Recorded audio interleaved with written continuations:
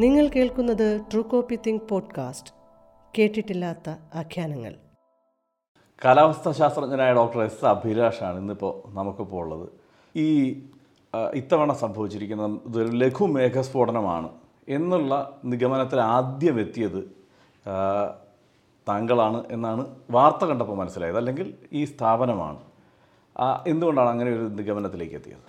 ഈ ഒരു ഇവൻറ്റിൽ ലഘു മേഘവിസ്ഫോടനമാണ് കാരണമെന്ന് നമ്മൾ പറയുകയുണ്ടായി. പക്ഷേ ഒരു ടെർമിനോളജി ഇൻട്രൊഡ്യൂസ് ചെയ്തത് നമ്മളല്ല. കാരണം ആ ഒരു ഓതർഷിപ്പ് നമ്മൾ എപ്പോഴും ഇതൊരു ലിറ്ററേച്ചറിലുള്ള ഒരു ഇതാണ്. പൂനെ IITM ഒരു ശാസ്ത്രജ്ഞയാണ് ആദ്യമായിട്ട് ഇത് ഇൻട്രൊഡ്യൂസ് ചെയ്തത്. അതിനുള്ള കാരണം എന്ന് പറയാൻ, കേന്ദ്ര കാലാവസ്ഥാ വകുപ്പ് ഈ മേഘവിസ്ഫോടനങ്ങളെ നിർവചിച്ചിരിക്കുന്നത് മഴയുടെ തോത് ഒരു മണിക്കൂറിൽ 10 സെൻറ്റിമീറ്റർ മഴ കൂടുമ്പോഴാണ് അതിനെ മേഘവിസ്ഫോടനം എന്ന് പറയുന്നത്. പക്ഷേ ഇത്തരം മേഘവിസ്ഫോടനങ്ങൾ കൂടുതലും നടക്കുന്നത് ഹിമാലയൻ റീജിയനിലും ഹിമാലയൻ സാനുക്കളിലും അതുപോലെ തന്നെ central India, north east India, അത്തരം വലിയ പർവ്വതങ്ങളുടെ സാന്നിധ്യമുള്ളിടത്താണ്. കേരളത്തെ സംബന്ധിച്ച് ഇങ്ങനെ ഒരു സംഭവം കേരളത്തിൻ്റെ ചരിത്രത്തിൽ നമുക്ക് ഇത് മനസ്സിലാക്കണമെങ്കിൽ അവർലി ഡേറ്റ വേണം, ഓരോ മണിക്കൂറിലുള്ള ഡേറ്റ ഉണ്ടല്ലേ. കാരണം നമ്മുടെ കാലാവസ്ഥാ വകുപ്പിൻ്റെയൊക്കെ മഴ കണക്ക് ദിവസം വരുന്ന കണക്കാണ്. അപ്പോൾ അതിനുള്ളിൽ ഇത് സംഭവിച്ചിട്ടുണ്ടോയെന്നും നമുക്ക് അറിയാൻ പറ്റില്ല. അപ്പോൾ റീസെൻ്റായിട്ടാണ് ഈ AWS ഒക്കെ വെച്ചത് വന്ന് ഈ ഓരോ മണിക്കൂറിലുള്ള ഡേറ്റയൊക്കെ കിട്ടി. അപ്പോൾ അതിന് ശേഷം നമ്മളൊരു കഴിഞ്ഞ 10 വർഷം എടുത്തു കഴിഞ്ഞാൽ കേരളത്തിൽ ഇങ്ങനത്തെ ഒരു സംഭവം ഉണ്ടായിട്ടില്ല. ആദ്യം നോട്ടീസ് ചെയ്തത് 2018 പ്രളയത്തിലും നമ്മൾ വലിയ പ്രളയം എന്ന് പറയുമെങ്കിലും ഈ മേഘവിസ്ഫോടനം പോലുള്ള ഒരു വലിയ മഴ. കാരണം 2018 പ്രളയം എന്ന് പറഞ്ഞു കഴിഞ്ഞാൽ വെള്ളം ഇങ്ങനെ ഓരോ സ്റ്റെപ്പ് കയറി വരുന്നത് നമുക്ക് ഫീൽ ചെയ്യുമായിരുന്നു. നമ്മുടെ വാതിൽക്ക് വന്ന് പിന്നെ സ്റ്റെപ്പ് കയറി ആദ്യത്തെ റൂമിൽ കയറി പിന്നെ രണ്ടാമത്തെ, അങ്ങനെ ഓവർ ദി ടൈമാണ്. 2019 സംഭവിച്ചതെന്ന് കഴിഞ്ഞാൽ നമുക്കറിയാം, കവളപ്പാറ പുത്തുമല ആ ദിവസവും ഇതേ ഒരു ഏകദേശം ഇന്നലെ 16-ാം തീയതി ഈ കുട്ടികളുണ്ടായ പോലുള്ള ഒരു മേഘാവരണം കേരളം മുഴുവൻ ഉണ്ടായിരുന്നു. എല്ലായിടത്തും, എറണാകുളത്തും എല്ലായിടത്തും മഴയുണ്ടായിരുന്നു. പക്ഷേ ഈ ലാൻഡ് സ്ലൈഡും ഒക്കെ ഉണ്ടായി, ജീവഹാനി ഉണ്ടായതും കവളപ്പാറ പുത്തുമല കേന്ദ്രീകരിച്ചാണ്. അപ്പോൾ ആ സ്ഥലത്തും ഇതേപോലെ ഒരു വലിയ മേഘവിസ്ഫോടനത്തിനോട് സമാനമായിട്ടുള്ള ഒരു ഇവൻ്റാണ് ഉണ്ടായത്. പക്ഷേ അവിടെ നമ്മളതിനെ നിർവചിക്കുന്നത് ഒരു പക്ഷേ കേരളത്തിൽ ഞാൻ സൂചിപ്പിച്ച പോലെ 10 സെൻറ്റിമീറ്റർ മഴ ഒരു മണിക്കൂർ കിട്ടണമെന്നില്ല. അപ്പോൾ ഈ 5 സെൻറ്റിമീറ്റർ മഴയായാലും, ഇത് 10 സെൻറ്റിമീറ്റർ എന്ന് പറഞ്ഞ ഒരു റിജിഡ് നമ്പറാണ്. 10ൻ്റെ അടുത്ത് 8 ആയാലും ഇതുപോലത്തെ പ്രശ്നം ഉണ്ടാകും, 12 ആയാലും പ്രശ്നം ഉണ്ടാകും. ഈ 10 എന്ന് പറയുന്ന ഒരു സാങ്കേതികത്വത്തിൽ നമ്മൾ പിടിച്ചു വയ്ക്കുന്ന ഒരു സംഭവമാണ്. അപ്പോൾ യഥാർത്ഥത്തിൽ ഇതിനെ നമ്മൾ കാണേണ്ടത്, ഇപ്പം കൊങ്കൺ റീജിയനിലൊക്കെ ഇതുപോലത്തെ ലാൻഡ് സ്ലൈഡ്, ഇപ്പോൾ ഓരോ മേഖലയിലെയും മണ്ണിൻ്റെ ഘടനയിലുള്ള വ്യത്യാസമുണ്ട്. അപ്പം ചിലത് പാറ മാത്രമുള്ള മലകളുണ്ട്, അവിടെ ഈ 10 സെൻറ്റിമീറ്റർ പെയ്താലും വലിയ പ്രശ്നം വരുന്നില്ല. അതേസമയം ഈ മണ്ണ് മാറുന്നതിനനുസരിച്ച് ഒരു 5 സെൻറ്റിമീറ്റർ മഴ പെയ്യായപ്പോലും ഈ പറഞ്ഞ പോലെ ഇന്നലെ കുട്ടിക്കലും ഒക്കെയുള്ള മണ്ണിൻ്റെ ഘടനയൊക്കെ വെച്ച് നോക്കുവാണെങ്കിൽ ചെങ്കല്ല് ചേർന്ന മണ്ണാണ്. അവിടെയൊക്കെ 10 സെൻറ്റിമീറ്റർ വേണ്ട 5 സെൻറ്റിമീറ്റർ മഴയായാലും ഈ ഒരു വലിയ നാശനഷ്ടം ഉണ്ടാക്കാനുള്ള കപ്പാസിറ്റി ഉണ്ട്. അപ്പം അതിനെ നമ്മൾ ഡിസ്റ്റിങ്ക്യൂഷ് ചെയ്യണം, മനസ്സിലായില്ലേ? അപ്പോൾ അതിനുവേണ്ടി നമ്മളൊരു പുതിയ ടെർമിനോളജി, അത് ലിറ്ററേച്ചറിൽ നിന്ന് തന്നെ എടുത്തതാണ്. അത് കൂടുതലും കൊങ്കൺ മേഖലയിലാണ്. നമ്മൾ കൊങ്കൺ സമയത്ത് ട്രെയിൻ ഓടുന്നതിൻ്റെ സമയക്രമമൊക്കെ നമുക്കറിയാം. എപ്പോഴും അവിടെ മണ്ണിടിച്ചിലാണ്, ഇടിഞ്ഞിടിഞ്ഞ് അത് താന്നു. ഇപ്പോൾ ഏകദേശം ഒരു സ്റ്റേബിൾ ആയിട്ട് മാറി, ഇപ്പം വളരെ കുറവാണ് അവിടെ. കാരണം ഇത് ഇങ്ങനെ ഈ മഴയ്ക്കനുസരിച്ച് നമ്മുടെ ഭൂപ്രകൃതി അതിനോട് താതാത്മ്യം പ്രാപിക്കണം. നീലഗിരിയിൽ ഇതുപോലെ തന്നെ സംഭവിച്ചിരുന്നു, അതാണ് ഞാൻ പറഞ്ഞത്. 2019 നടന്നത് ഊട്ടിയിൽ 90 സെൻറ്റിമീറ്റർ മഴയാണ് ഒരു ദിവസം രേഖപ്പെടുത്തിയത്. അപ്പം ഈ നിലമ്പൂരിൻ്റെ ഏരിയയിലേക്ക് വന്നതിൻ്റെ ഭൂരിഭാഗം മഴയും അതുമായിട്ട് കേന്ദ്രീകരിച്ചായിരിക്കും വന്നത്.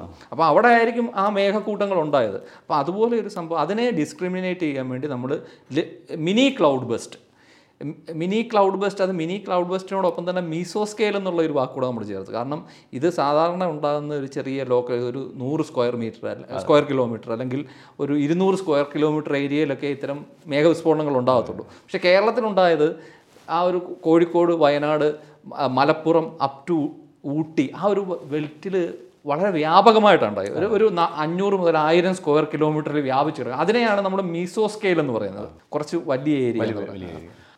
അതുകൊണ്ട് നമ്മളതിനെ മീസോസ്കെയിൽ മിനി ക്ലൗഡ് ബസ്റ്റ് എന്ന് പറഞ്ഞു കഴിഞ്ഞാൽ ലഘു മേഘവിസ്ഫോടനം. അപ്പം അതിൽ ടെർമിനോളജി നമ്മൾ പറയുന്നത് 2 മണിക്കൂർ തുടർച്ചയായിട്ട് 5 സെൻറ്റിമീറ്റർ കൂടുതൽ മഴ പെയ്താൽ പോലും കേരളം പോലുള്ള ഇത്തരം ചെങ്കുത്തായിട്ടുള്ള പ്രദേശങ്ങളിൽ മണ്ണിൻ്റെ ഘടനയ്ക്കനുസരിച്ച് അത് വലിയ ഈ പിന്നും നാശനഷ്ടത്തിനും ഇടയാക്കും. അപ്പോൾ അതിനെ നമ്മൾ ഡിസ്ക്രിമിനേറ്റ് ചെയ്ത് പറയണം. ഇപ്പം അതാണ് നമ്മളതിൽ ഇൻട്രൊഡ്യൂസ് ചെയ്ത്. പെട്ടിമുടിയിൽ സംഭവിച്ചത് സമാനമായതായി. പെട്ടിമുടിയിൽ സംഭവിച്ചതിൻ്റെ ഒരു പ്രശ്നം നമുക്ക് അതിനെ ഈ സാധൂകരിക്കുന്ന തരത്തിലുള്ള ഡേറ്റ ഇല്ലാത്ത ഒരു പ്രശ്നമുണ്ട്. ഈ അവർലി ഡേറ്റ വേണമെന്ന് ഞാൻ പറഞ്ഞു. ഇപ്പം കണ്ണൻദേവൻ ടി എസ്റ്റേറ്റിലും ഒക്കെയുള്ള മെഷർമെൻറ്റ് ഡെയിലി ഉള്ളതാണ്. അന്ന് അർഷൻ, എനിക്ക് തോന്നുന്നു അർഷനാണെന്ന് തോന്നുന്നു ആദ്യമായിട്ട് അതിൻ്റെ ഡേറ്റ 60 സെൻറ്റിമീറ്റർ എന്നും പറഞ്ഞ് ഇട്ടത്. പക്ഷേ അവിടെ പ്രശ്നം എന്ന് വെച്ച് കഴിഞ്ഞാൽ ആ 60 സെൻറ്റിമീറ്റർ എപ്പോഴാണ് കിട്ടിയെന്ന് നമുക്ക് കൃത്യമായിട്ടുള്ള ഒരു ഇതില്ല. അതിൻ്റെ സമയം AWS ഓട്ടോമാറ്റിക് വെതർ സ്റ്റേഷൻ എന്ന് പറയുന്ന ഓരോ 15 മിനിറ്റിലുള്ള ഡേറ്റ കിട്ടുന്ന സംവിധാനങ്ങളുണ്ടെന്ന്. അപ്പോൾ അതിൽ നിന്ന് നമുക്ക് മനസ്സിലാക്കാം ഇപ്പം 60 സെൻറ്റിമീറ്റർ മഴ അന്ന് ഒരു പക്ഷേ പെട്ടിമുടിയിൽ കിട്ടി. അത് ചിലപ്പം 2 മണിക്കൂർ കൊണ്ടാണോ 5 സെൻറ്റിമീറ്റർ കിട്ടിയത് എന്നുള്ളത് നമുക്ക് മനസ്സിലാകത്തില്ല.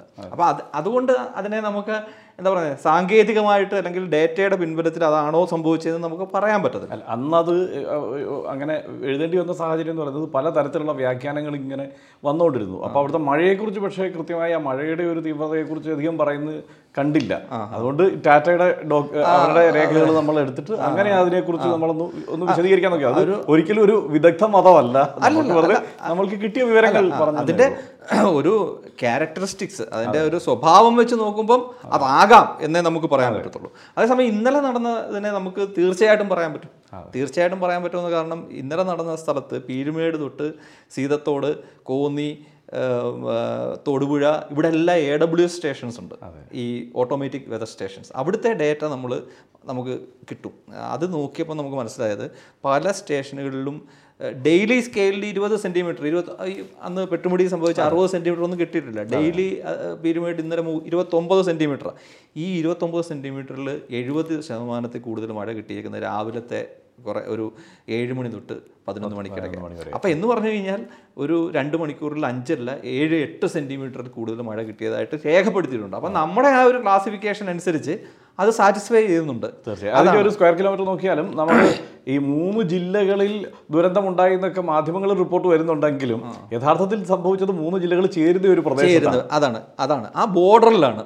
അതായത് ഇടുക്കി, കോട്ടയം, പത്തനംതിട്ട, ഈവൻ എറണാകുളത്തിൻ്റെ കിഴക്കൻ മേഖല വരെ ഈ തൊടുപുഴയ്ക്ക് കിഴക്കുള്ള ഒരു സ്റ്റേഷനിലും 20 സെൻറ്റിമീറ്റർ എടുത്തങ്ങാണ്ട് രേഖപ്പെടുത്തിയിട്ടുണ്ട്. അപ്പോൾ എന്ന് പറഞ്ഞു കഴിഞ്ഞാൽ ആ ഒരു വലിയ ബെൽറ്റിലാണ്. അവിടെയാണ് ഞാൻ പറഞ്ഞ ഈ മീസോ സ്കെയിൽ എന്ന് പറയുന്ന ആ ഒരു സംഭവം കൂടെ നമ്മൾ ഇൻട്രൊഡ്യൂസ് ചെയ്തത്. മിനി ക്ലൗഡ് ബസ്റ്റ്, അത് മീസോ സ്കെയിലും വലിയ ഏരിയയിൽ വ്യാപിച്ച് കിടക്കുന്നത്. അപ്പം അത് ആ സമയത്ത് അങ്ങനത്തെ ആ ഒരു മേഘവിസ്ഫോടനത്തിന് സമാനമായിട്ട്, അല്ലെങ്കിൽ അത് തന്നെ ഡേറ്റയിലൂടെ തന്നെ നമ്മൾ സ്ഥാപിച്ചതാണത്. ഒരു ലഘു മിനി ക്ലൗഡ് ബസ്റ്റാണ്. ഇത് ഇൻട്രൊഡ്യൂസ് ചെയ്യാനുള്ള ഒരു കാരണം, മറ്റൊരു കാരണം കൊണ്ടുണ്ട്. എന്ന് വെച്ച് കഴിഞ്ഞാൽ നമ്മൾ ഇപ്പോൾ ആർഷൻസ് തന്നെ ശ്രദ്ധിച്ചിട്ടുണ്ടാവും, ഈ ഒരു മൺസൂൺ സീസൺ തുടങ്ങുമ്പം തന്നെ IMD എല്ലാ ദിവസവും എടുത്ത് നിങ്ങൾ പരിശോധിച്ചു, heavy to very heavy, very heavy to extremely heavy. ഇത് ഒരു പക്ഷേ ഒരു മൺസൂൺ സീസണിൽ 122 ദിവസം ഉണ്ടെങ്കിലും heavy to very heavy rainfall ഒരു 80 ദിവസവും ഏറെ കൊടുക്കും. പിന്നെ എല്ലാ ജില്ലകൾക്കും ഓറഞ്ച് അലർട്ട് അല്ലെങ്കിൽ റെഡ് അലർട്ട് കൊടുക്കും. എക്സ്ട്രീംലി ഹെവി ഇതിലൊരു 10-20 ദിവസം എക്സ്ട്രീംലി ഹെവിയും കൊടുക്കും. ഇതിൽ കൊടുക്കുന്ന സ്ഥലത്തെല്ലാം ഈ പ്രശ്നങ്ങൾ ഉണ്ടാകാറുണ്ടോ? ഇല്ല. അപ്പോൾ ഇന്നലത്തെ സംഭവം തന്നെ എടുത്തു കഴിഞ്ഞാൽ ഓറഞ്ച് അലർട്ട് കൊടുത്ത 10-12 ജില്ലകൾക്കാണ്. എല്ലായിടത്തും പ്രശ്നം ഉണ്ടായില്ല. അപ്പം ഇടുക്കിയിൽ തന്നെ റെഡ് അലർട്ട് കൊടുത്തപ്പോൾ, അല്ലെങ്കിൽ കോട്ടയത്ത് റെഡ് അലർട്ട് കൊടുത്തപ്പോൾ പ്രശ്നം ഉണ്ടായത് ചുരുങ്ങിയ ചെറിയൊരു സ്ഥലത്ത് മാത്രമാണ്. അപ്പം നമ്മൾ അതിനെ ഡിസ്ക്രിമിനേറ്റ് ചെയ്ത് പറയണ്ടേ? ഇപ്പം ഇന്നലെ നമ്മൾ നോക്കിയപ്പം കേരളം മുഴുവൻ 16-ാം തീയതി കേരളം മുഴുവൻ കവർ ചെയ്യുന്ന മേഘാവരണമായിരുന്നു സാറ്റലൈറ്റ് ഇമേജിൽ കാണാൻ സാധിച്ചത്. ഈ മേഘം എന്ന് പറയുന്നത് അതിൻ്റെ ഘടന, നമ്മൾ മഴയെന്ന് പറയുമ്പം പൊതുവേ മഴയെന്ന് പറയുമെങ്കിലും തിരുവനന്തപുരത്ത് മഴ പെയ്യിക്കുന്ന മേഘങ്ങളായിരിക്കത്തില്ല കൊച്ചി പെയ്യിക്കുന്നത്, ഇതായിരിക്കത്തില്ല ഓടിപ്പോയി കോഴിക്കോട് പെയ്യിപ്പിക്കുന്നത്. ഇതിനേക്കാളും വ്യത്യസ്തമായിട്ടുള്ള മേഘങ്ങളായിരിക്കും മലയോര മേഖലകൾ കേന്ദ്രീകരിച്ചുണ്ടാകുന്നത്. അപ്പോൾ ഇത് ഈ പൊതുവേ നമ്മൾ സാറ്റലൈറ്റ് ഇമേജിൽ ഒരു കറുത്ത ചുമന്ന നിറം കൊണ്ട് അല്ലെങ്കിൽ മഞ്ഞ നിറം കൊണ്ട് കാണിക്കുന്ന ഈ സാധനം ഇതിനുള്ളിലുള്ള ഡിഫറെൻറ്റ് ക്ലൗഡ്സാണ്, അതിൻ്റെ ഒരു കോമ്പിനേഷനാണ്. അതിന് പിന്നെ ക്ലൗഡ് ക്ലസ്റ്റർ അല്ലെങ്കിൽ മേഘക്കൂട്ടങ്ങളെന്ന് പറയും. ഇതിലേതെങ്കിലുമൊക്കെ മേഘക്കൂട്ടങ്ങളായിരിക്കും ഈ ഇത്തരം പ്രോക്സിമിറ്റിയുള്ള സ്ഥലങ്ങൾ. പ്രത്യേകിച്ചും ഇത് കൂടുതലും മലയോര പ്രദേശങ്ങൾ കേന്ദ്രീകരിച്ച് ഈ മേഘങ്ങൾ കൂടുതലൊന്നും ഒരു കൂമ്പാര മേഘങ്ങളായിട്ട് മാറും.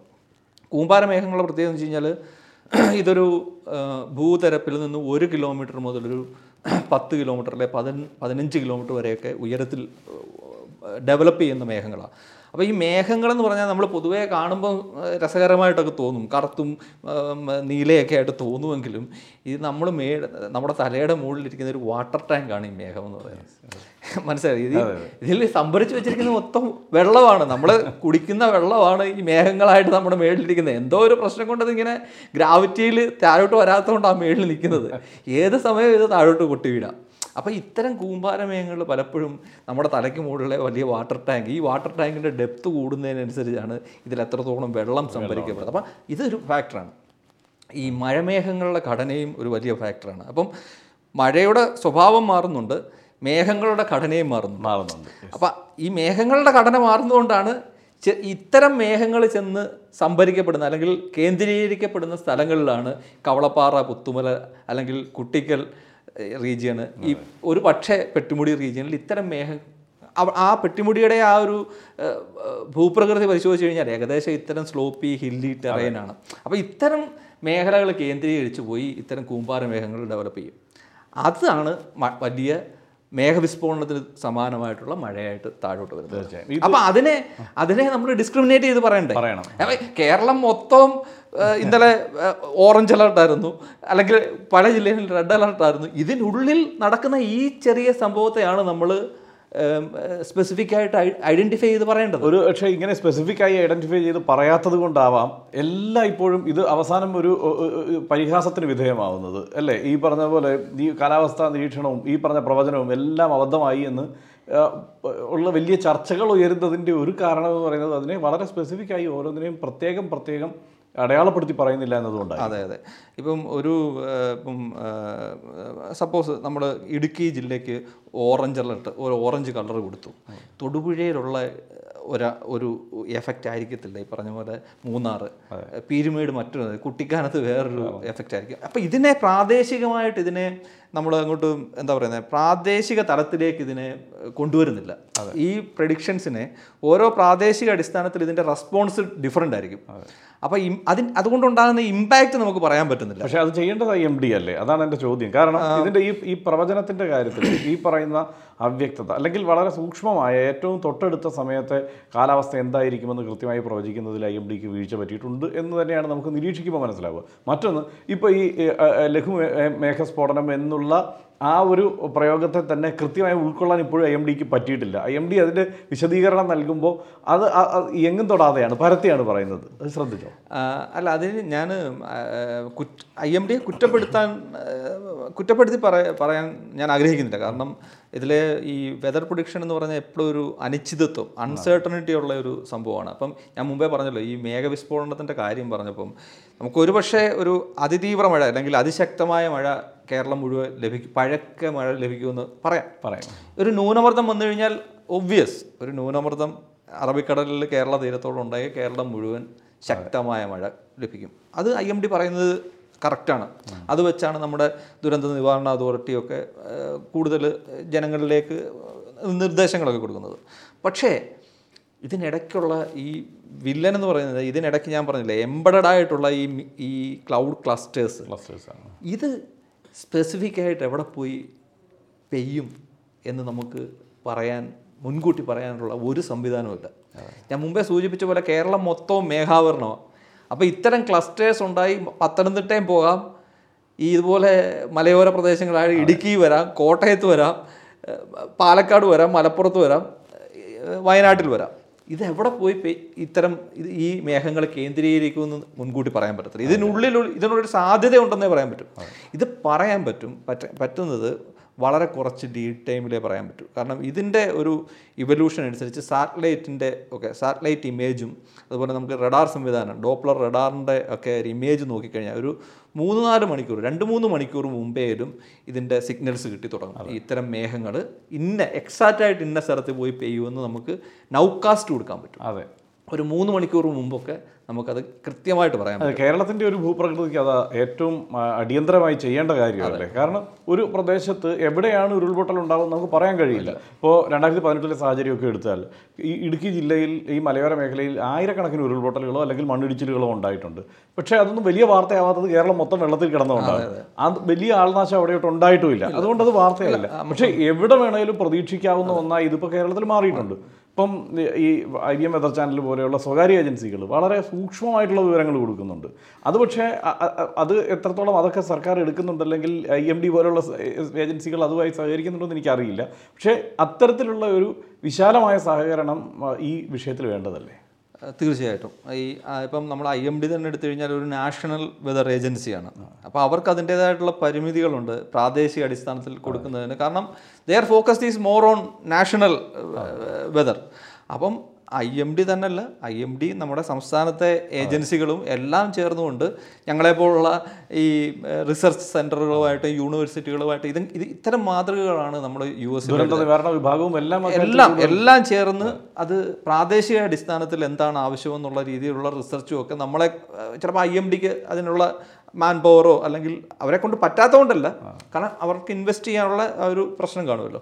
അപ്പോൾ അങ്ങനെ നോക്കുമ്പോൾ നമ്മൾ പടിഞ്ഞാറൻ മാതൃകകളുടെ ഒരു വലിയ മാതൃകയാണ്. കാരണം ഇപ്പം അമേരിക്കയിലായാലും ഇത്തരം ഇപ്പം IBM വരെ ഈ നാഷണൽ ഏജൻസിയുമായിട്ടും കൊളാബറേറ്റ് ചെയ്താണ് വർക്ക് ചെയ്യുന്നത്. അപ്പോൾ അവിടെ ഒരു പബ്ലിക് പ്രൈവറ്റ് പാർട്ട്ണർഷിപ്പ് തന്നെ ഈ വെതർ പ്രിഡിക്ഷനിൽ നടക്കുന്നുണ്ട്. ഇതെന്ന് പറഞ്ഞു കഴിഞ്ഞാൽ വെതർ പ്രിഡിക്ഷൻ എന്ന് പറഞ്ഞു കഴിഞ്ഞാൽ ആദ്യം തന്നെ മനസ്സിലാക്കേണ്ട ഒരു കോമ്പറ്റീഷനല്ല. ഇത് എനിക്ക് കിട്ടേണ്ട ഡേറ്റ അല്ലെങ്കിൽ IBM യൂസ് ചെയ്യുന്ന ഡേറ്റ IMDയുടെ ഡേറ്റയും കൂടെ യൂസ് ചെയ്തായിരിക്കും IBM. കാരണം ഇന്ത്യയിൽ IMDക്ക് മാത്രമേ ഇത്രയും വലിയൊരു നെറ്റ്വർക്ക് ഉള്ളൂ. ഡേറ്റ നെറ്റ്വർക്ക്, സാറ്റലൈറ്റിൻ്റെ ആയാലും റഡാറിൻ്റെ ആയാലും ഈ റേഡിയോ സോണ്ട് എന്നൊക്കെ പറയുന്ന ഡേറ്റ നെറ്റ്വർക്ക് IBMകാർക്ക് ഇവിടെ അത്രയ്ക്കുള്ള കേപ്പബിലിറ്റി ഇല്ല. ഈ IMDയുടെ കൂടെ ഡേറ്റ വെച്ചിട്ടായിരിക്കും IBMകാർ നല്ല, നിങ്ങൾ പറയുന്ന പോലെ നല്ലതോ ചീത്തയെന്ന് പറഞ്ഞാൽ നമ്മളൊരു മെട്രിക്സിലാണ് പറയുന്നത്. ക്വാളിറ്റേറ്റീവായിട്ട് നല്ലത് ചീത്ത എന്നുള്ളതല്ല ഞാനത് പറയാൻ കാരണം, നമുക്ക് ഒരേ സമയം IMDയുടെ വിവരങ്ങൾ ലഭിക്കുന്നുണ്ട്, ഈ IBM വെതർ ചാനലിലേക്ക് കിട്ടും. IBM വെതർ ചാനൽ 15 മിനിറ്റ് ഇടവേളയിൽ നമുക്ക് വിവരങ്ങൾ അപ്ഡേറ്റുകൾ തരുന്നുണ്ട്. അതൊക്കെ ഏറ്റവും സൂക്ഷ്മമായി കൃത്യമാണെന്ന് നമ്മൾ പഠിച്ചിട്ടില്ല. പക്ഷേ ഈ അപ്ഡേറ്റ് കിട്ടുന്നു എന്നുള്ളത് ഒരു വലിയ കാര്യമാണ് നമുക്ക്. അതെ. അപ്പോൾ ആ ലെവലിലേക്കൊക്കെ നമ്മുടെ ഡിസിമിനേഷൻ, ഈ വെതർ ഫോർകാസ്റ്റ് ഡിസിമിനേഷനൊക്കെ ആ ലെവലിലേക്ക് എത്തണമെന്നാണ് നമ്മുടെ ആഗ്രഹം. തീർച്ചയായും. പിന്നെ നമുക്ക് ഇതിൻ്റെ ഈ കാലാവസ്ഥയുടെ മൊത്തത്തിലുണ്ടായ മാറ്റത്തിലേക്ക് വന്നാൽ എനിക്ക് തോന്നുന്നു 2016 വലിയ വരൾച്ചയെ മറന്നിട്ടാണ് ഇപ്പോഴുള്ള ഈ പ്രളയത്തെക്കുറിച്ച് നമ്മൾ വല്ലാതെ ചർച്ച ചെയ്തുകൊണ്ടിരിക്കുന്നത്. അതായത് 2018 മുതൽ ഇങ്ങോട്ടുള്ള തുടർച്ചയായ പ്രളയങ്ങളെക്കുറിച്ചും അതിനെ തുടർന്നുണ്ടായ അല്ലെങ്കിൽ ഈ മഴയെ തുടർന്നുണ്ടായ ഉരുൾപൊട്ടലുകളെ കുറിച്ചൊക്കെ പറയുന്നത്. ഈ 2016 ഓർക്കാതെ നമുക്ക് മുമ്പോട്ട് പോകാൻ കഴിയുമോ? ഇത് പരസ്പരം ബന്ധപ്പെട്ട് കിടക്കുന്നുണ്ടോ? അത് പ്രത്യേകിച്ചും ഈ കാലാവസ്ഥാ വ്യതിയാനത്തിൻ്റെയൊക്കെ ഭാഗമായിട്ട് 2 എക്സ്ട്രീംസും ഉണ്ടാകുമെന്നാണ് പറയുന്നത്. ഇപ്പം IPCCയുടെയൊക്കെ റിപ്പോർട്ടിൽ പറയുന്നത് ഒരേ സ്ഥലത്ത് തന്നെ 2 സീസണിലായിട്ട് ചിലപ്പം വരൾച്ചയുള്ള കാലഘട്ടം അതങ്ങോട്ട് മാറുമ്പോൾ തന്നെ പ്രളയം ഉണ്ടാകുന്ന അവസ്ഥ ഉണ്ടാകും. അപ്പോൾ ആ രീതിയിൽ ഒരു വലിയ വേരിയബിലിറ്റിയാണ് സംഭവിക്കുന്നത്. അതായത് നിങ്ങൾ സൂചിപ്പിച്ച പോലെ കഴിഞ്ഞ 10 വർഷം എടുത്തു കഴിഞ്ഞാൽ 2016 മാത്രമല്ല, 2015-ഉം 16-ഉം വരൾച്ചയുടെ കാലഘട്ടമായിരുന്നു. 15 ഒരു ഏകദേശം 24% മഴക്കുറവ്, 16-ലായപ്പോഴും 35-40 അതിന് എറൗണ്ട് അത്രയും മഴക്കുറവാണ് ഉണ്ടായത്. അപ്പോൾ ഈ 2 വർഷം, ഈ കഴിഞ്ഞ 10 വർഷത്തിൽ 2 വർഷം മഴക്കുറവിൻ്റേതായിരുന്നു. അതേസമയം 2017 വലിയ പ്രശ്നമില്ല, ഓഖി ഒഴിച്ചാൽ. ഓഖി വന്നു. 18-ൽ കൂടുതൽ മഴ കിട്ടി, 19-ൽ മഴ കിട്ടി കൂടുതൽ, 20-ലും ഏകദേശം കൂടുതൽ മഴ കിട്ടി, 21-ലായപ്പം മഴ കുറഞ്ഞു. നിങ്ങൾ ഈ മൺസൂണിൻ്റെ ഇപ്പോഴത്തെ വെള്ളപ്പൊക്കം എന്ന് പറയുമ്പോഴും ഈ വർഷം കേരളത്തിൽ മൺസൂൺ മഴയിൽ 16% കുറവായിരുന്നു എന്ന കാര്യം നിങ്ങൾ മനസ്സിലാക്കുക. ശരിയാണ്. പക്ഷേ വേറൊരു സംശയം, ഇതൊക്കെ നമ്മളിങ്ങനെ ഒരു സാധാരണക്കാരനായി ചുറ്റും നോക്കുമ്പോൾ കാണുന്ന കാഴ്ചകളാട്ടോ ഞാൻ ചോദിച്ചുകൊണ്ടിരിക്കുന്നത്. ഇപ്പോൾ ഈ മഴ കുറവായിരുന്നു, ശരിയാണ്. പക്ഷേ മഴ കൃത്യമായ ഇടവേളകളിൽ മഴ കിട്ടി ഇവിടെ എന്നുള്ളതാണ്. മറ്റൊന്ന്, ഈ നമ്മൾ ഈ നാട്ടിൽ നിന്ന് അപ്രത്യക്ഷമായി എന്ന് വിചാരിച്ചിരുന്ന ഈ നൂൽമഴയൊക്കെ ഉണ്ടല്ലോ, അതൊക്കെ ഈ വർഷം കാണാൻ വന്നു. ഈ വർഷം തിരിച്ചു വന്നു മൺസൂൺ സമയത്ത്. അതെ, ഈ വർഷം അങ്ങനെ നോക്കുമായിരുന്നെങ്കിൽ ഈ വർഷം നല്ലൊരു ആസ്വദിക്കാവുന്ന മൺസൂൺ സീസണാണ് നമുക്ക് കിട്ടിയത്. അപ്പം ഈ ആസ്വദിച്ച് നിൽക്കുമ്പോൾ നമ്മൾ പോലും വിചാരിച്ചു ഈ വർഷത്തെ മൺസൂൺ വലിയ പ്രശ്നങ്ങളൊന്നും ഇല്ലാതെ പോയി എന്ന് സന്തോഷിച്ച് നിൽക്കുന്ന ഒരു സമയമാണ്. കാരണം ഒരു പക്ഷേ എല്ലാ ദിവസവും മഴ കിട്ടിയ ദിനങ്ങളായിരുന്നു, വലിയ മഴ ഇല്ലാതെ ഈ പറയുന്ന പോലെ ആസ്വദിക്കാവുന്ന ടൈപ്പ് മഴ കിട്ടി. പേടിപ്പിക്കുന്ന മഴയൊന്നും ഈ വർഷം ഉണ്ടായിട്ടില്ല. അങ്ങനെ ഇരിക്കുമ്പോഴാണ് കാരണം ഈ നമുക്കിപ്പം ഇപ്പോഴത്തെ ഒരു മഴയുടെ പാറ്റേൺ മാറുന്നത്.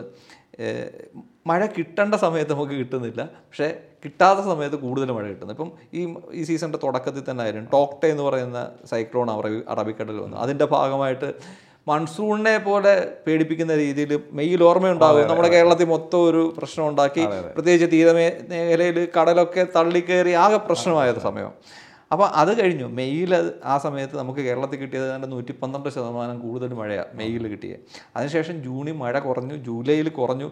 ഒരുപക്ഷെ മെയ്യിൽ ആ കൂടി നിൽക്കുന്നതിൻ്റെ കൂട്ടത്തിൽ നല്ലൊരു മൺസൂൺ കൂടെ നമുക്ക് കിട്ടിയിരുന്നെങ്കിൽ നമ്മുടെ കാര്യം ഇച്ചിരി പരിതാപകരമാണ്. അങ്ങനെ നോക്കുമ്പം കാലാവസ്ഥയുടെ ഭാഗത്തു നിന്ന് നമുക്ക് കുറേ ആനുകൂല്യങ്ങളും കിട്ടുന്നുണ്ട് പലപ്പോഴും.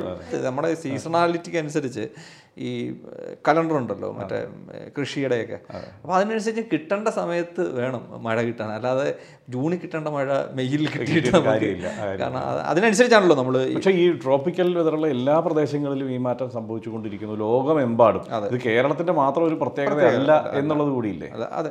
ഇപ്പം IPCCയുടെ ആ റിപ്പോർട്ടിൻ്റെ കാര്യം നമ്മളെടുത്ത് നോക്കിക്കഴിഞ്ഞാൽ അതിൽ പ്രധാനമായിട്ട് പറയുന്നത് ആഗോളതലത്തിൽ തന്നെ ഈ അതിതീവ്ര കാലാവസ്ഥാ സംഭവങ്ങൾ ലോകത്തിൻ്റെ 85% ഭാഗത്തും കണ്ടിട്ടുണ്ടെന്നാണ്. അതിൻ്റെ പ്രധാനപ്പെട്ട കാരണം മനുഷ്യനിർമ്മിതമായിട്ടുള്ള ആഗോളതാപനവും കാലാവസ്ഥാ വ്യതിയാനമാണ്. അത് അവർ പറഞ്ഞു വെച്ചിട്ടുണ്ട്. ഇപ്പം നമ്മൾ ഈ വർഷം തന്നെ എടുത്തു കഴിഞ്ഞാൽ കാനഡ അറിയാമല്ലോ, മഞ്ഞും കൂടി കിടക്കുന്നത് തണുത്ത പ്രദേശമാണ്. അവിടെ 50 ഡിഗ്രിക്ക് അധികം ടെമ്പറേച്ചർ പോയി കാട്ടുതീ ഉണ്ടായി. ഇത് കേട്ട് കഴിവില്ല സാറോ. നമ്മൾ പ്രളയം കഴിഞ്ഞിട്ട് പുനർനിർമ്മാണത്തിന് പോയത് ജർമ്മനിയിലും നോർവേയിലൊക്കെ. അതിനെ ഞാൻ എന്താ പറയുന്നത്, ഞാനതിനെ നമുക്ക് നല്ല മാതൃകകളുണ്ടെങ്കിൽ നമ്മൾ സ്വീകരിക്കണം. അതിനെ പക്ഷെ അവിടെയും സംഭവിച്ചത് കാരണം കേരളത്തെക്കാളിലും മെച്ചപ്പെട്ട രീതിയിൽ വെതർ പ്രഡിക്ഷനും അല്ലെങ്കിൽ ഈ പറയുന്ന പോലെ അഡ്മിനിസ്ട്രേഷനും ഉള്ള ഒരു സ്ഥലമാണ് യൂറോപ്പ്, പ്രത്യേകിച്ചും യൂറോപ്പ്, ജർമ്മനിയിൽ പ്രത്യേകിച്ച്. അവിടെ സംഭവിച്ചതാണ് കണ്ടിട്ടില്ലാത്ത രീതിയിലുള്ള പ്രളയമുണ്ടായി. അപ്പം ഇത് കേരളത്തെ മാത്രമല്ല ബാക്കി എല്ലാ പ്രദേശങ്ങളെയും ഒരേപോലെ ബാധിച്ചുകൊണ്ടിരിക്കുകയാണ് ഈ അതിതീവ്ര കാലാവസ്ഥാ സംഭവങ്ങൾ. അത് ഓരോരോ പ്രദേശത്തിനനുസരിച്ച് ചിലയിടത്ത് അമേരിക്കയിൽ എടുത്തു കഴിഞ്ഞ് കഴിഞ്ഞാൽ ചിലപ്പം ചുഴലിക്കാറ്റായിട്ടായിരിക്കും അത് വരുന്നത്. അപ്പോൾ ഓരോ പ്രദേശത്തിനനുസരിച്ച് ഈ സംഭവങ്ങൾ മാറും. ഇതിൻ്റെ ഒരു തുടർച്ചയെ നമ്മൾ നോക്കിയില്ല. ഇപ്പം സമുദ്രത്തിലെ കാലാവസ്ഥാ വ്യതിയാനമാണ് ഭൂമിയിൽ അല്ല ഈ കരയിൽ മറ്റൊരു തരത്തിൽ പ്രതിഫലിക്കുന്നത് എന്നുള്ളതാണല്ലോ. അപ്പോൾ ശാന്തസമുദ്രം മുതൽ ഇങ്ങോട്ട് വന്നാൽ ബംഗാൾ ഉൾക്കടലിൽ പിന്നീട് അറബിക്കടലിലും ഒക്കെ ഇത് ഇങ്ങനെ ഒരു ചെയിനായിട്ട് മാറ്റങ്ങൾ കണക്റ്റഡ് ആണ്, പരസ്പരം കണക്റ്റഡ് ആണ്. ആ മാറ്റങ്ങൾ സംഭവിക്കുന്നു എന്നാണ് വിലയിരുത്തി കാണുന്നത്. അപ്പോൾ ഇവിടെ സംഭവിക്കുന്ന പ്രശ്നം, കേരളത്തിൻ്റെ പ്രശ്നം നേരിട്ട് കടലിൽ നിന്ന്, ഇപ്പോൾ അറബിക്കടലിൽ നിന്ന് ഉത്ഭവിക്കുന്നതാണോ? കേരളത്തിൻ്റെ നമ്മൾ ദൈവത്തിൻ്റെ സ്വന്തം നാടെന്ന് പറയുന്നത് അല്ലേ? അതിൻ്റെ കാരണം എന്താ? ഈ ട്രോപ്പിക്കൽ വെതറാണ്. നമ്മുടെ സവിശേഷമായ ഭൂപ്രകൃതി, ആ ഭൂപ്രകൃതി ഉള്ളത് കൊണ്ട് ഒരു സവിശേഷമായ കാലാവസ്ഥ നമുക്കുണ്ടായി. ആ കാലാവസ്ഥയാണ് പിന്നീടുള്ളത് നിയന്ത്രിക്കുന്നത്. ആ കാലാവസ്ഥ കാരണമാണ് നമ്മളെ ഇത്ര വലിയ ജൈവ വൈവിധ്യവും അതുപോലെ തന്നെ ഫോണ ഒക്കെ ഉണ്ടായത്. വർഷത്തിന്റെ ഏത് കാലത്തും എന്തും നട്ടാൽ വളരുന്ന കാരണം നമ്മൾ കേരളം പോലെ ഇത്രയും അനുഗ്രഹീതമായിട്ടുള്ള ഒരു മഴയുടെ ഡിസ്ട്രിബ്യൂഷൻ കിട്ടുന്ന വേറൊരു സംസ്ഥാനമില്ല. കാരണം നമുക്ക് ഒരു പക്ഷേ ജാനുവരി ഫെബ്രുവരി ഒഴിച്ച് മാർച്ച് തൊട്ട് ഡിസംബർ വരെ മഴ കിട്ടുന്ന മാസങ്ങളാണ്. അങ്ങനെ ഒരു ഡിസ്ട്രിബ്യൂഷൻ. ഇപ്പോൾ നമ്മൾ രാജസ്ഥാനിൽ ചെന്ന് കഴിഞ്ഞാൽ 2 മാസമേ മഴ കിട്ടത്തുള്ളൂ. മൺസൂൺ രാജസ്ഥാനിൽ എത്തുന്നത് ജൂലൈയിൽ, ഓഗസ്റ്റ് അവസാനമാകുമ്പം അവിടുന്ന് വിഡ്രോ ചെയ്യും. യഥാർത്ഥത്തിൽ മൺസൂൺ മഴ രാജസ്ഥാനിൽ കിട്ടുന്നത് 2 മാസം. അവർക്ക് ഏകദേശം 50 സെൻറ്റിമീറ്റർ മഴയെ കിട്ടത്തുള്ളൂ ഒരു സീസണിൽ. നമുക്ക് ആ സ്ഥലത്താണ് നമ്മുടെ 300 സെൻറ്റിമീറ്ററിന് മുകളിൽ മഴ കിട്ടുന്നത്. സവിശേഷമായ ഭൂപ്രകൃതിയാണ് കേരളത്തിലുള്ളത്. അത് സമ്മാനിക്കുന്നത് കാലാവസ്ഥയുമാണ്. ഇത് രണ്ടും കൂടെ ചേരുന്നതാണ്. അതുകൊണ്ടാണ് നാട് സ്വന്തം നാടാണ് ദൈവത്തിൻ്റെ. പക്ഷെ ഇപ്പം അങ്ങനെ ആണോ എന്ന് ചോദിച്ചു കഴിഞ്ഞാൽ കഴിഞ്ഞ ഒരു 10 വർഷത്തെ കണക്കെടുത്തു കഴിഞ്ഞാൽ കാലാവസ്ഥാ സംബന്ധമായിട്ട് ഏറ്റവും ഭീകരമാക്കിയ ഇന്ത്യയിലെ ഒരു one of the most vulnerable സ്റ്റേറ്റായിട്ട് കേരളം മാറിയിട്ടുമുണ്ട്. നമ്മളെടുത്ത് പരിശോധിക്കാം. നമ്മുടെ ഡേറ്റയുടെ അടിസ്ഥാനത്തിൽ തന്നെ നോക്കിക്കഴിഞ്ഞാൽ നമുക്കത് മനസ്സിലാവും. അപ്പോൾ ഇതിന് കാരണം ഈ നമുക്ക് നല്ല ഭൂപ്രകൃതി ഉണ്ടാകാനുള്ള കാരണം അല്ലെങ്കിൽ കാലാവസ്ഥ ഉണ്ടാകാനുള്ള കാരണം നമ്മുടെ പശ്ചിമഘട്ട മലനിരകളും നമ്മുടെ അറബിക്കടലിൻ്റെ സാമീപ്യമാണ്. ഇത് രണ്ടും കൂടെ ചേരുന്നത് കൊണ്ടാണ് നമുക്ക് ഇങ്ങനൊരു സംഭവം ഉണ്ടായത്. ഇപ്പോഴത്തെ മാറുന്ന ആഗോളതാപനത്തിൻ്റെയും അറബിക്കടലിൽ ചൂടാകുന്നതിൻ്റെയൊക്കെ പ്രശ്നങ്ങളും ഇത് രണ്ടും കൂടെ അടുത്ത് കിടക്കുന്നതുകൊണ്ടുണ്ടാകുന്ന പ്രശ്നങ്ങളാണ്. നമ്മുടെ നല്ലത് ഇതിപ്പം നമ്മുടെ പോസിറ്റീവായിരുന്നു ഈ 2 സാധനങ്ങൾ അടുത്ത് കിടന്നത്. ഇപ്പോൾ അത് രണ്ടും അടുത്ത് കിടക്കുന്നത് നമുക്ക് നെഗറ്റീവായിട്ടാണ് വരുന്നത്. കാരണം ചൂട് കൂടുന്നതിനനുസരിച്ച് അറബിക്കടലിൽ ക്രമാതീതം നിങ്ങൾ സൂചിപ്പിച്ച പോലെ പസഫിക്കും അറ്റ്ലാന്റിക്കും ഒക്കെ ഒരു 100 വർഷത്തിൽ ചൂടായതിനേക്കാളും വളരെ വലിയ തോതിലാണ് അറബിക്കടലും പൊതുവേ ഇന്ത്യൻ മഹാസമുദ്രവും ചൂടായിക്കൊണ്ടിരിക്കുന്നത്. അപ്പോൾ ഈ ചൂടാകുന്നതിനനുസരിച്ച് കൂടുതൽ ബാഷ്പീകരണം, അതായത് എൻ്റെ കണക്കെന്ന് പറയുന്നത് 1 ഡിഗ്രി അന്തരീക്ഷ ഊഷ്മാവ് വർദ്ധിക്കുമ്പോൾ, അതായത് 1880 വ്യാവസായിക കാലഘട്ടത്തിന് മുമ്പുള്ള താപനിലയുമായിട്ട് കമ്പയർ ചെയ്യുമ്പോൾ ഇപ്പം ആഗോളതലത്തിൽ 1.1 ഡിഗ്രി സെൽഷ്യസ് താപനില കൂടിയിട്ടുണ്ടെന്നാണ് പറയുന്നത്. ഈ 1 ഡിഗ്രി സെൽഷ്യസ് താപനില അത് ആഗോളതലത്തിലാണ്, ചിലപ്പം കൊച്ചിയിൽ അത് 2 സെൽഷ്യസ് ആകാം. അപ്പം അങ്ങനെ 1 ഡിഗ്രി സെൽഷ്യസ് കൂടിയാൽ 7% നീരാവി അന്തരീക്ഷത്തിൽ കൂടുതൽ ഉൾക്കൊള്ളുമെന്നാണ് പറയുന്നത്. അപ്പോൾ ഈ നീരാവി 7% അതിലൊരു 50% വിൽ കൺവേർട്ട് ടു റെയിൻ.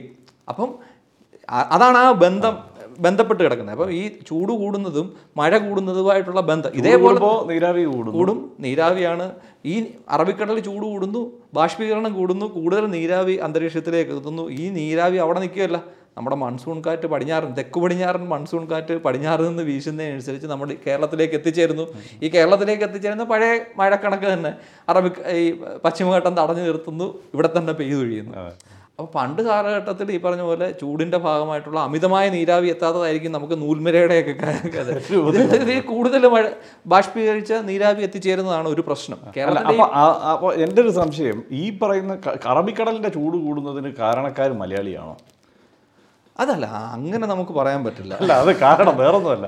ഈ വിഷയങ്ങളൊക്കെ സംഭവിക്കും. ഇപ്പോൾ ഇങ്ങനെ ഒരു പ്രകൃതി ദുരന്തം സംഭവിക്കുമ്പോൾ ഏറ്റവും കൂടുതൽ ഇപ്പോൾ എന്താണ് പ്രാദേശികമായുള്ള വിമർശനങ്ങളിലേക്കും ചർച്ചകളിലേക്കും തർക്കങ്ങളിലേക്കും ഒക്കെയാണ് ഇത് വളരെ പെട്ടെന്ന് പോകുന്നത്.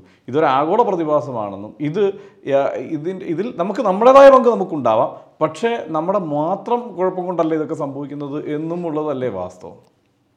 തീർച്ചയായിട്ടും. ഇപ്പം ആഗോളതലത്തിൽ ഈ പറഞ്ഞ പോലെ ആഗോളതാപനത്തിൽ മലയാളികൾക്കോ കാര്യമായിട്ടുള്ള കോൺട്രിബ്യൂഷൻ ഇല്ല. മലയാളികൾക്കല്ല, ഈ പറഞ്ഞ പോലെ ഇന്ത്യയുടെ കോൺട്രിബ്യൂഷൻ തന്നെ നമ്മുടെ അടുത്ത് ഇതിനെല്ലാം മൂല കാരണം ഈ പറഞ്ഞ പോലെ മുതലാളിത്തമാണ്. അതിൻ്റെ ഭാഗമായിട്ട് ഇൻഡസ്ട്രിയലൈസേഷൻ്റെ ഭാഗമായിട്ട് അത് യൂറോപ്പിൽ 18ാം നൂറ്റാണ്ടിൽ തുടങ്ങി, അതിങ്ങനെ കൊണ്ടുപിടിച്ച് ബാക്കി എല്ലായിടത്തും വ്യാപിച്ചു. പക്ഷേ ഇത് നമ്മൾ ഇതിൻ്റെ മൂല കാരണം എന്താ?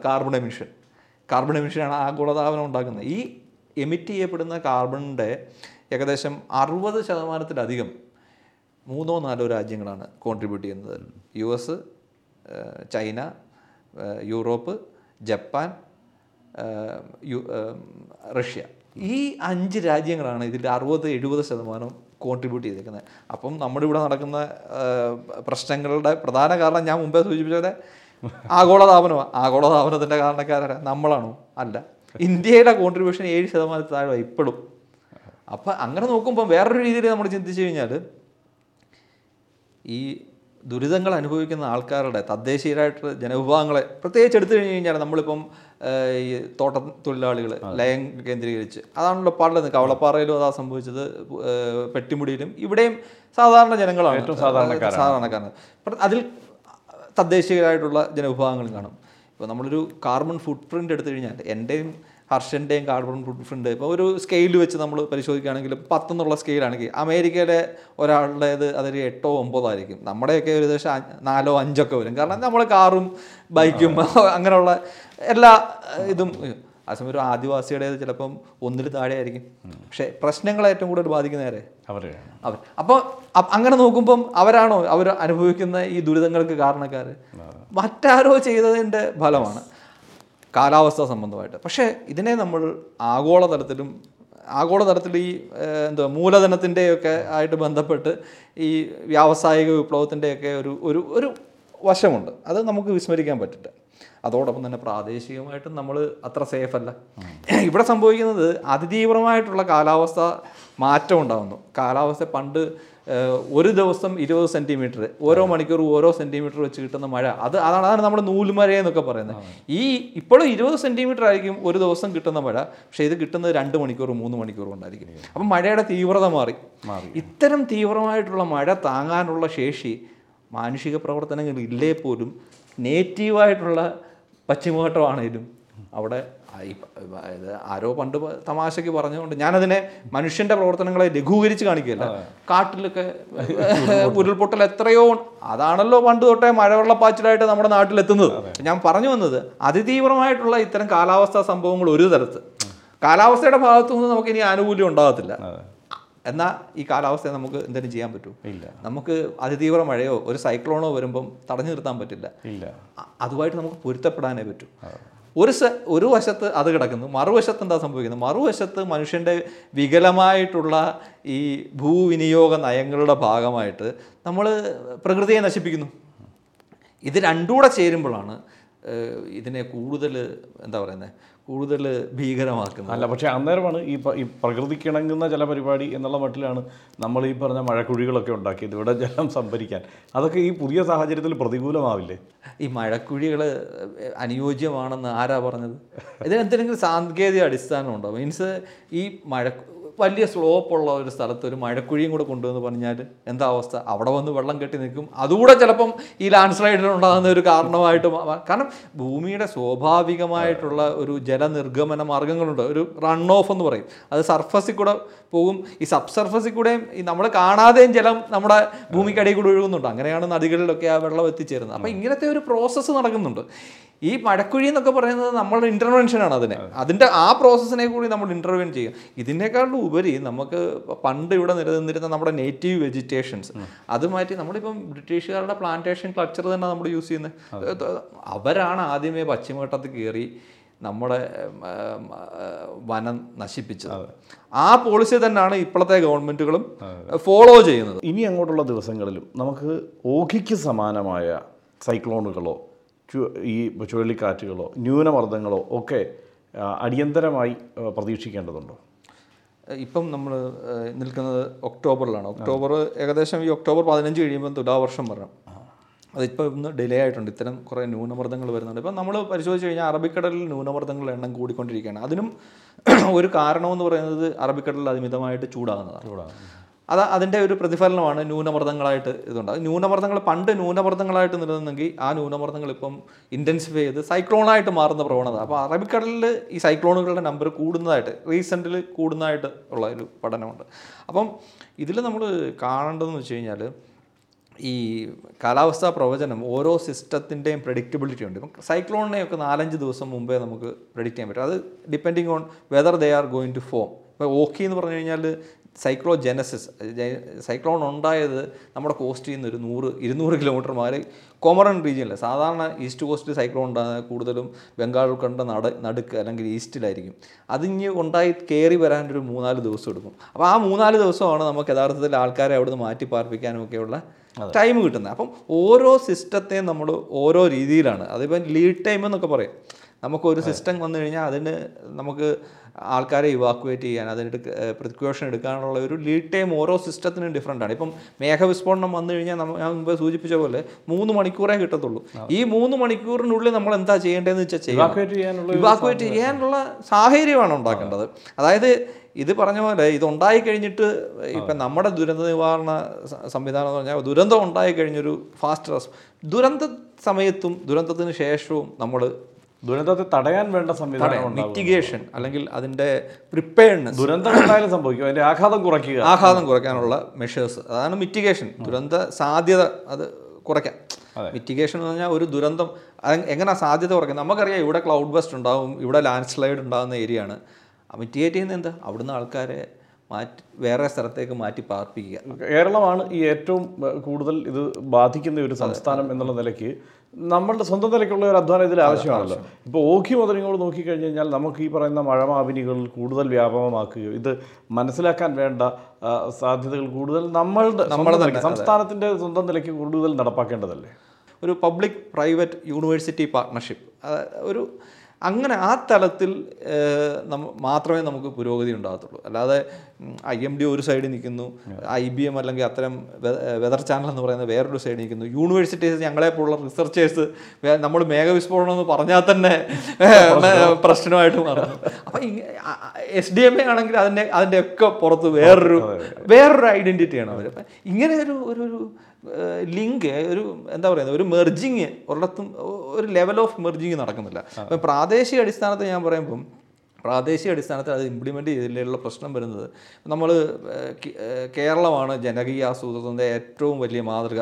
അതിൻ്റെ സക്സസ് കേരളമാണ്. കാരണം ബാക്കി ഗുജറാത്തിൽ നിന്ന് വരെ ആൾക്കാർ വന്ന് കേരളത്തിലെ മാതൃകയാണ് പഠിച്ചുകൊണ്ട് പോകുന്നത്. കേരളത്തിൻ്റെ മാതൃക ഉണ്ടോ എന്ന് ചോദിച്ചാൽ ഉണ്ടെന്ന് തന്നെ നമുക്ക് പല കാര്യത്തിലും പറയാം. വിദ്യാഭ്യാസത്തിൽ പറയാം, ആരോഗ്യ സംവിധാനത്തിൽ പറയാം, ജനകീയാസൂത്രണത്തിൽ പറയാം.